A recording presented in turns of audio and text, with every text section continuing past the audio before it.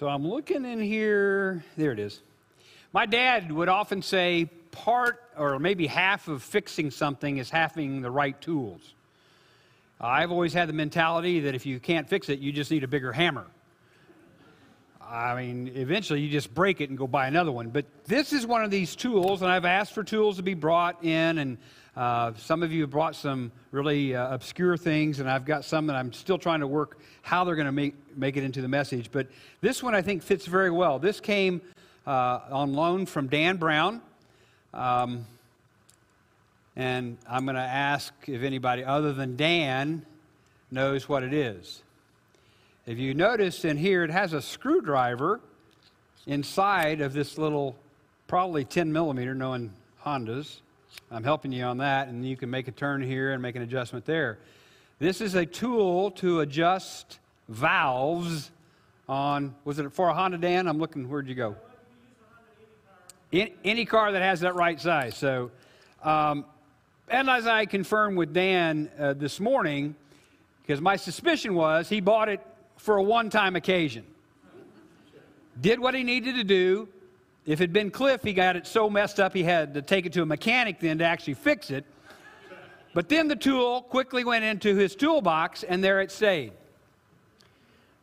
Well, the passage that we have from James today tells us that your faith is not a tool that should be locked away in your tool cabinet. That your faith, although not everybody needs a valve adjusting tool, because not everybody wants to try to do that, but everybody needs to have their heart adjusted. They need to have their faith tool applied to say, this is the Savior, Jesus Christ. He's come to offer you forgiveness. He's come to offer you salvation if you'll only change your heart, trust in Him, and begin this life with Him. So we find today that this little book of James continues to test us and continues to test the validity of our faith. Considered by some to be the heart of the book, what we're reading from today, it tests the validity of your faith because a living faith is a working faith. And today you'll find that a working faith, produces action. A faith that works produces action. Let me just call out the elephant in the room. At first glance, many find joy in the fact that they think the Bible contradicts itself. That Paul talks about faith and faith alone.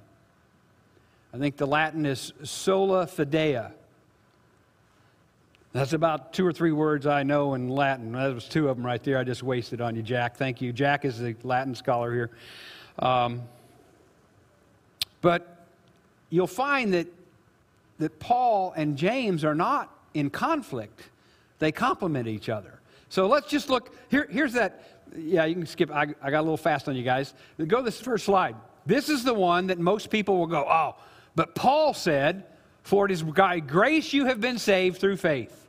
And it is not from yourselves. It is the gift of God, not by works, so that no one can boast. And then in what we'll read today, I think James 2:14 is probably the next slide I have up there. What good is it, my brothers and sisters, if someone claims to have faith but has no deeds? The Greek word is ergo, or that's where I think we get ergonomics from. A workable chair that you can work in is the word for work. If someone has faith but has no deeds or no works, can such faith save them?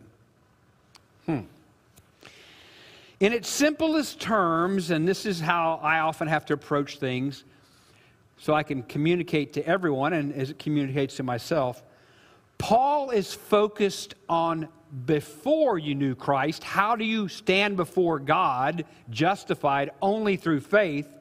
And then James is looking after conversion. After the faith has come into your life, did you take that faith and stick it in the toolbox and do nothing with it? Or did you get that tool out and go adjust everybody's valves you could finally possibly find and constantly kept your own going?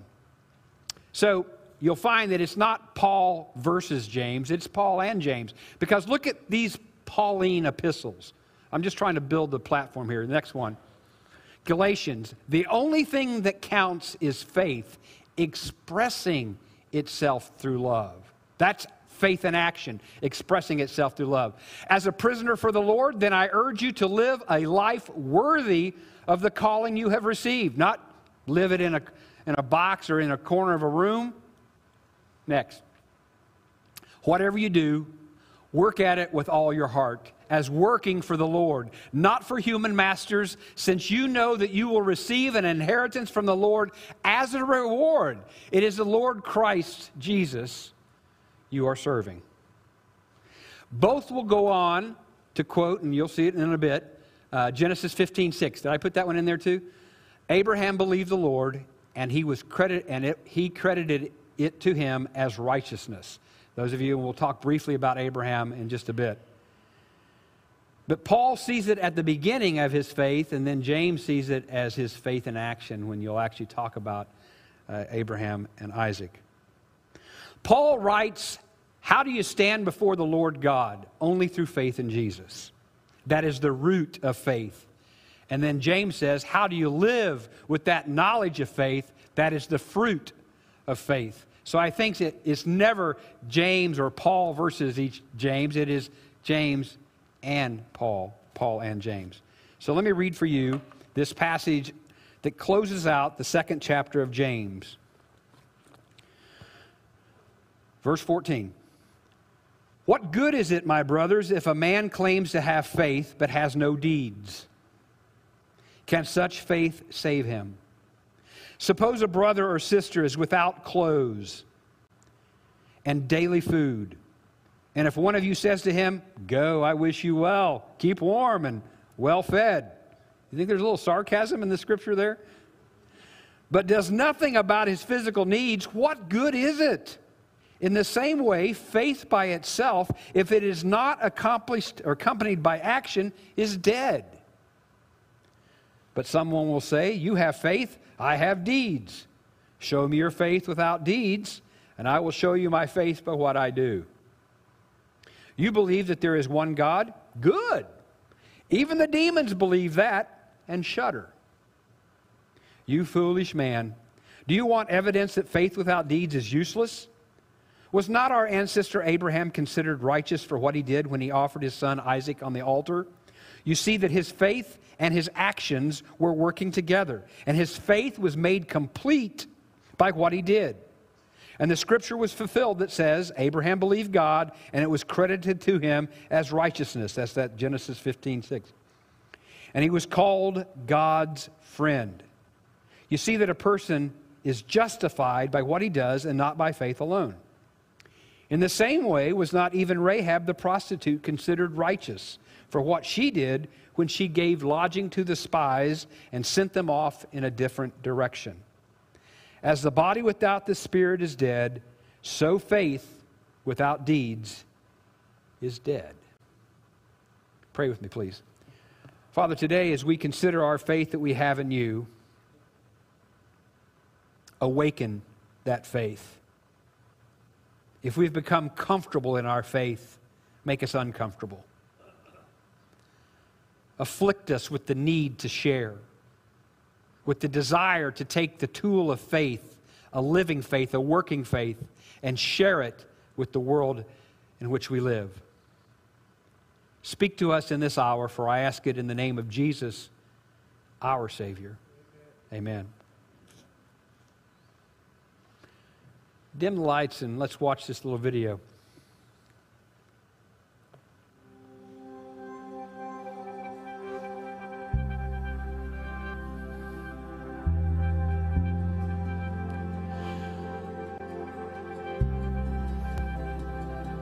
I am a furniture maker. I guess you could say I've been a furniture maker all my life. I was born into a furniture making family. My father was a furniture maker. His father was a furniture maker. It's in my blood.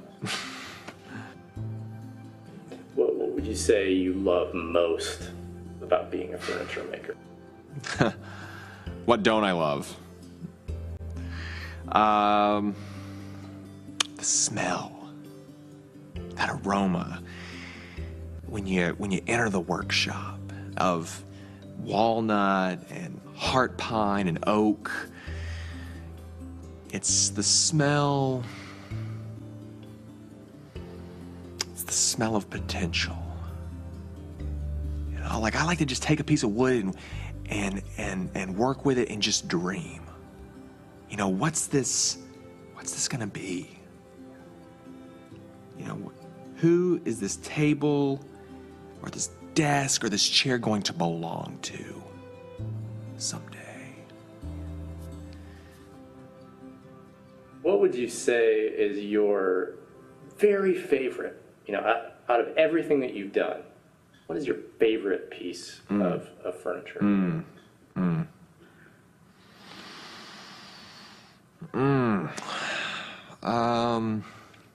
I'm sorry? I said, out of everything that you've made, what's your favorite piece of furniture? Well, I actually have never made a piece of furniture. What? Like you've never made anything? A chair or a table or ashtray? No. How long did you say you've been doing this? 18 years. Okay, so in 18 years, you're telling me you've never made a single piece of furniture? Oh, look, I mean, furniture making is so much more than just producing things. Okay, it's a way of life. Okay, this is my identity. This is what I grew up on. I mean, this is what I've invested in. It's what I think about. It's what I dream about. Yeah, I get that. It's just, it seems like if you're going to call yourself a furniture maker, that you maybe should have made a piece of furniture. Well, I didn't know we had an expert in furniture making here. And I am proud of what I do. I will tell the world. Nay, I will shout to the world. I am a furniture maker. So I know it's a little bit long, and I've watched it now so many times. I don't know if it's good the fifth time as I watched it the first time. But I would challenge you to, you can watch our sermons or listen to the sermons online. You can watch them on, the church has a link to it. We actually have a YouTube channel, and I'm not trying to do that to promote you, skipping church and watching it at home. But if you watch that video with the context of thinking how church people talk about Christianity, well, my grandpa was a preacher. My mother taught Sunday school. I love to go to church. I just love the smells, but what have you done for your faith? James tells us that a faith that works produces action. But for many of us, as he is in this section, he says, you have only a ornamental faith. An ornamental faith. Now, this week I have asked everyone, I even asked Pierce and Dan when they came in my office today, because I had this idea that would be the best way to communicate what he's talking about in dead faith and demon faith and basically useless faith. Faith is the three types of faith that he talks about in these verses. And I said, imagine if I had an apple tree in my front yard and it never produced an apple. Would it still be considered an apple tree?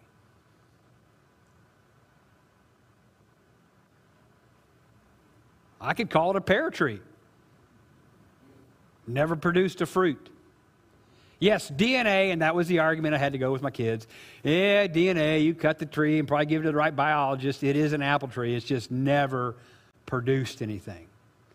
And then Dan reminds me that he has an ornamental pear tree. And my mother and father and sister planted ornamental pear trees on our property that separates us. I grew up beside the cemetery, the city cemetery. Dad had like a 2-acre lot. but it was right next to the cemetery, and the cemetery kept encroaching on our property. So, no joke. So he finally put a hedge up, and that was the bane of my existence when I was in high school, because I had to trim it, I had to rake it, I had to do all these things. I never did it well enough for him. By the time I left, got married, went off, they cut it all out, burned it or whatever, and then planted these pear trees, these ornamental pear trees. Beautiful trees that produce nothing. James is saying that many of us have a faith that is just for looks. It's ornamental.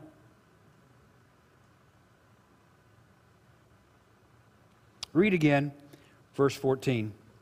What good is it, my brethren or brothers, if a man claims to have faith but has no deeds? Can such faith save him? If you have King James, one of the big omissions is the Greek article that should say such or like faith.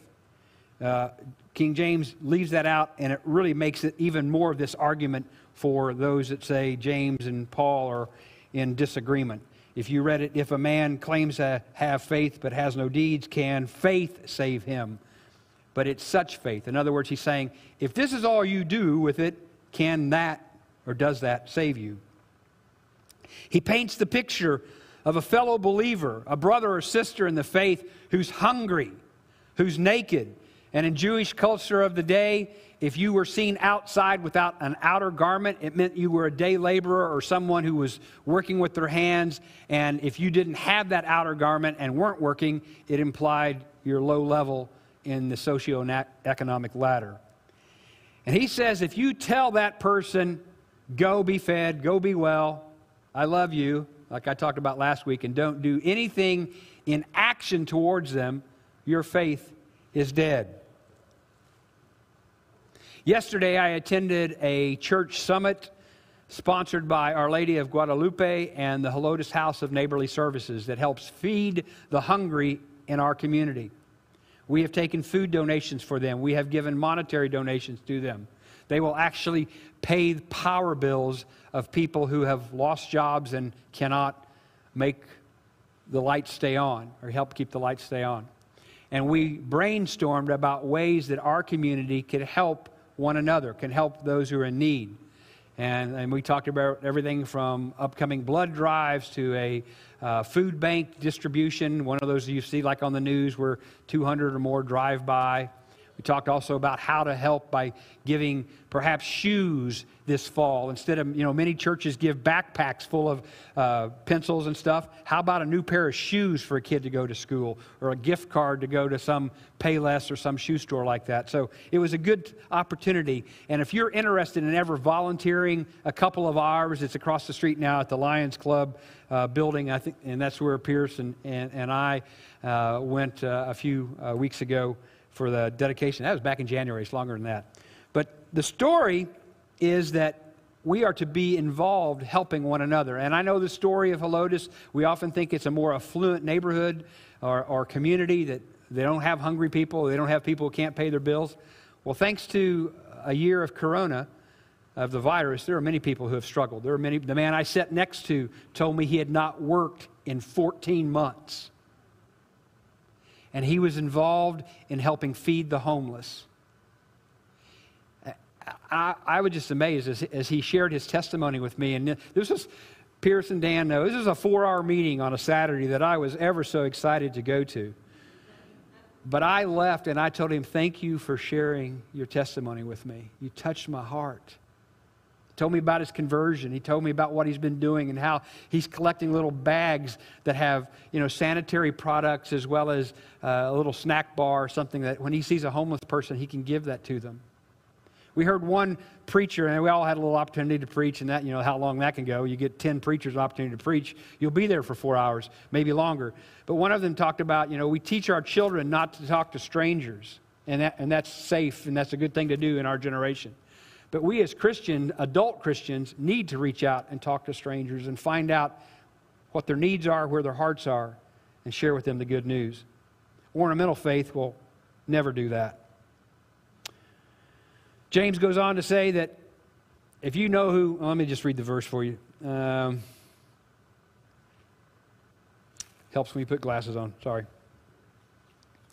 Showing me your faith without deeds, and I will show you my faith by what I do. You believe that there is one God? Good. Even the demons believe that and shudder. He talks about demon faith then. In other words, if you remember in Mark and in Matthew, when Jesus came in encounter with the man who's possessed by multiple demons, the demons challenged or at least begged Jesus, say, cast us into those pigs. Do something. Set us free from him. Let us go somewhere else and torment somebody else. So even the demons recognized who Christ was. And there are many people, that's the limitation of their ornamental faith. They recognize who Christ is, but they've done nothing with that faith.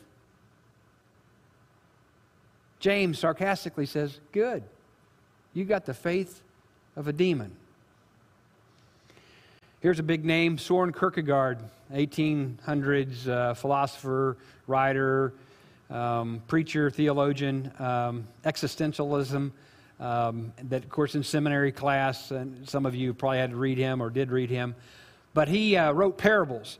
And part of it, I'm sure in Denmark, he must have seen geese. And when we were stationed in England, we saw swans and geese. I think you can go to Burnie. Don't they have them up there? You can feed them. And there are these tame geese that never fly. They go around quacking and flapping, but they don't do anything. And he wrote 2 different parables talking about wild geese versus tame geese, and how many of us as Christians become tame geese. We walk around talking about it, flexing our wings, but we don't ever get out and fly. And the 3rd parable that he wrote that I really enjoy, maybe you've heard it in church before, he wrote one about ducks. I'll read it for you. Every Sunday, well, let me back up. I'm quoting exactly from him. There's a town where only ducks live.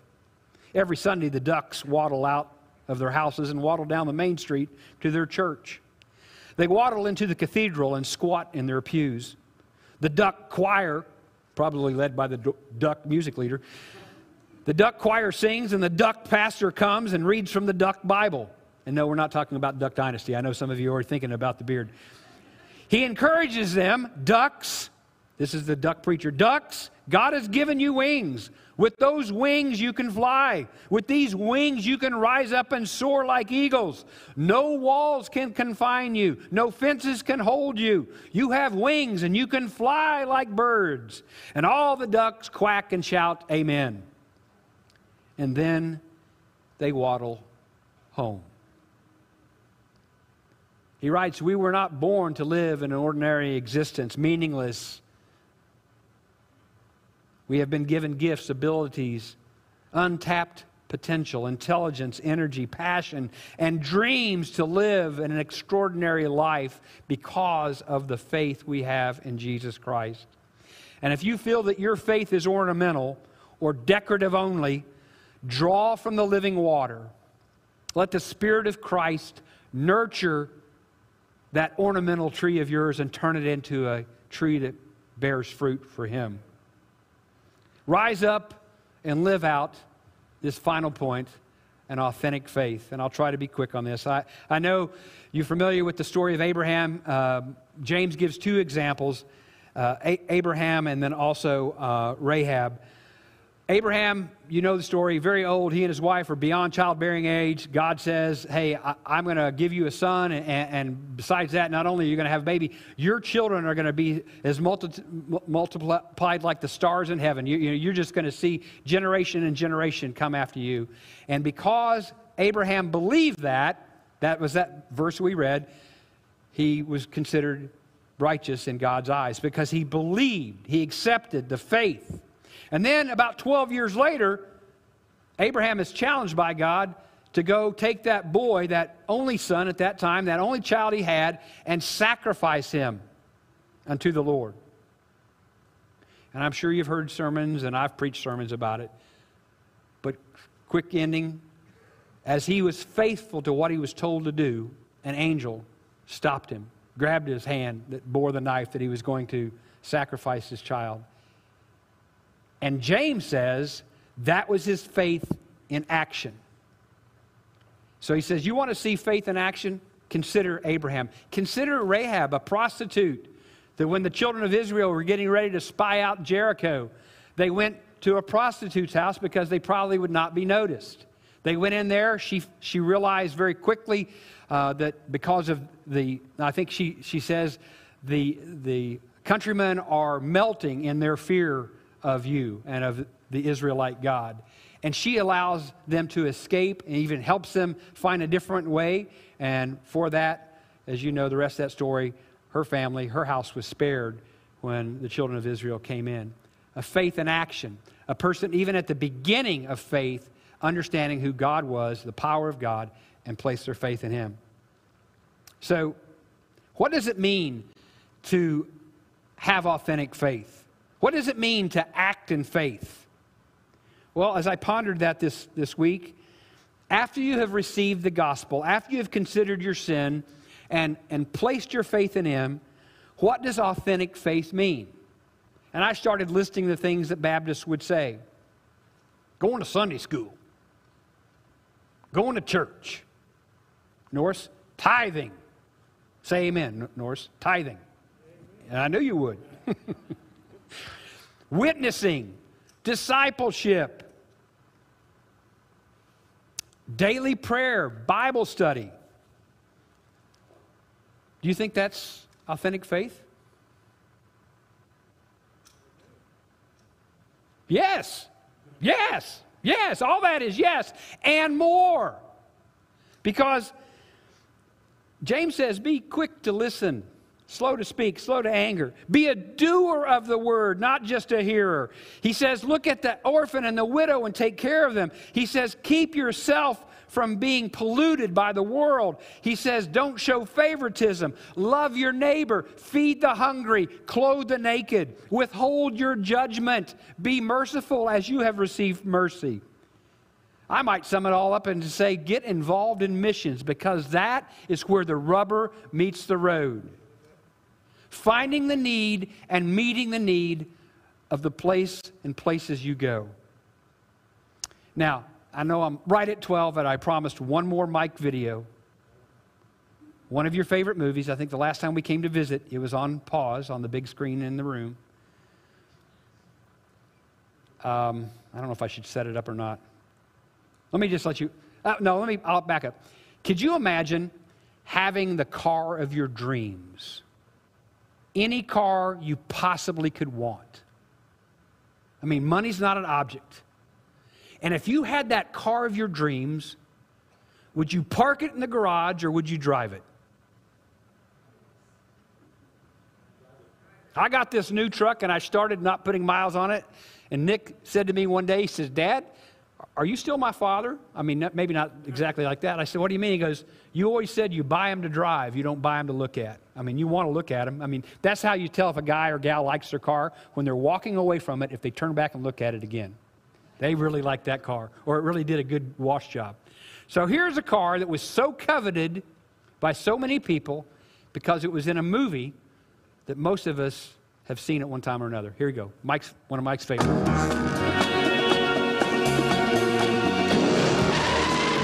There are big problems in doing a chase as dangerous as this on the streets. The things that we did in the streets with automobiles, I don't think will be done for a long, long time. The Bullitt car chase scene's legacy is every car chase scene that has come after it in cinema. Best chase scene ever filmed. It started it all. Iconic doesn't even begin to tell it. Peter Yates, the director, and the Queen was determined to do this car chase sequence on the streets of San Francisco, and people hadn't seen that before. You really felt what it was like to be driving this Mustang. Between Steve McQueen being the coolest guy and driving the coolest car, to go and sit in the theater and see this thing on the big screen, it was pretty amazing. The Bullitt Mustang is an uncluttered piece of art. It was just oozing cool. That seems to be the movie car that everybody knows. After the filming, someone on the lot first bought the thing. People saw it, it was used as a daily driver for a while, and then it just disappeared. It hasn't been seen in 30 years or more. A lot of people skeptical that the car even exists. This is a car that was a star in its own right, and if it's out there, it would be a cultural and automotive treasure. I've never told anybody outside of my family what I'm about to tell you. My dad happened to buy Bullitt when he was 25 years old. He drove it. I mean, it was their family car. Wherever we went, the car went too. It was part of us. Our goal was to always show the car to the world. At one point, somebody broke in the barn, stole the air cleaner, took pictures of the car, and we had to go underground. We had to cover it up. I have kept the secret that I even know the existence of Bullitt my whole life. We did not want anything to happen to this car. It was always for the good of Bullitt, but everybody likes to form their own opinion. Rumors that we were just selfish and arrogant, talking horrible about a family they've never known, are extremely tough for me. There's so much attached to this car. It's my goal to tell the story, set it straight. The time's now. I try to focus on doing it for the right reasons, doing it for my family, and letting the public see the car. It's raw and it's real, and you know it as soon as you see it. I want a lot of people to get that feeling. Bullitt Mustang is synonymous with freedom. There has been anticipation building for not just years, but decades. I think this is a whole new chapter. It's for all of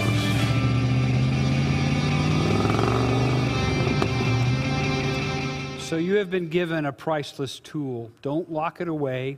Did you notice at the beginning they said we wanted to share it, and then they put it away and people stole it and pieces off of it, and they made them more afraid.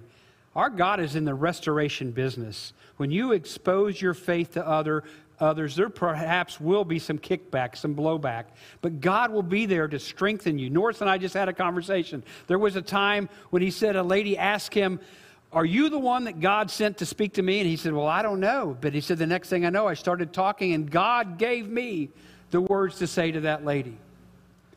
Don't lock your faith away. Don't wait 50 years. And I will tell you, they sold that last year for $4.3 million.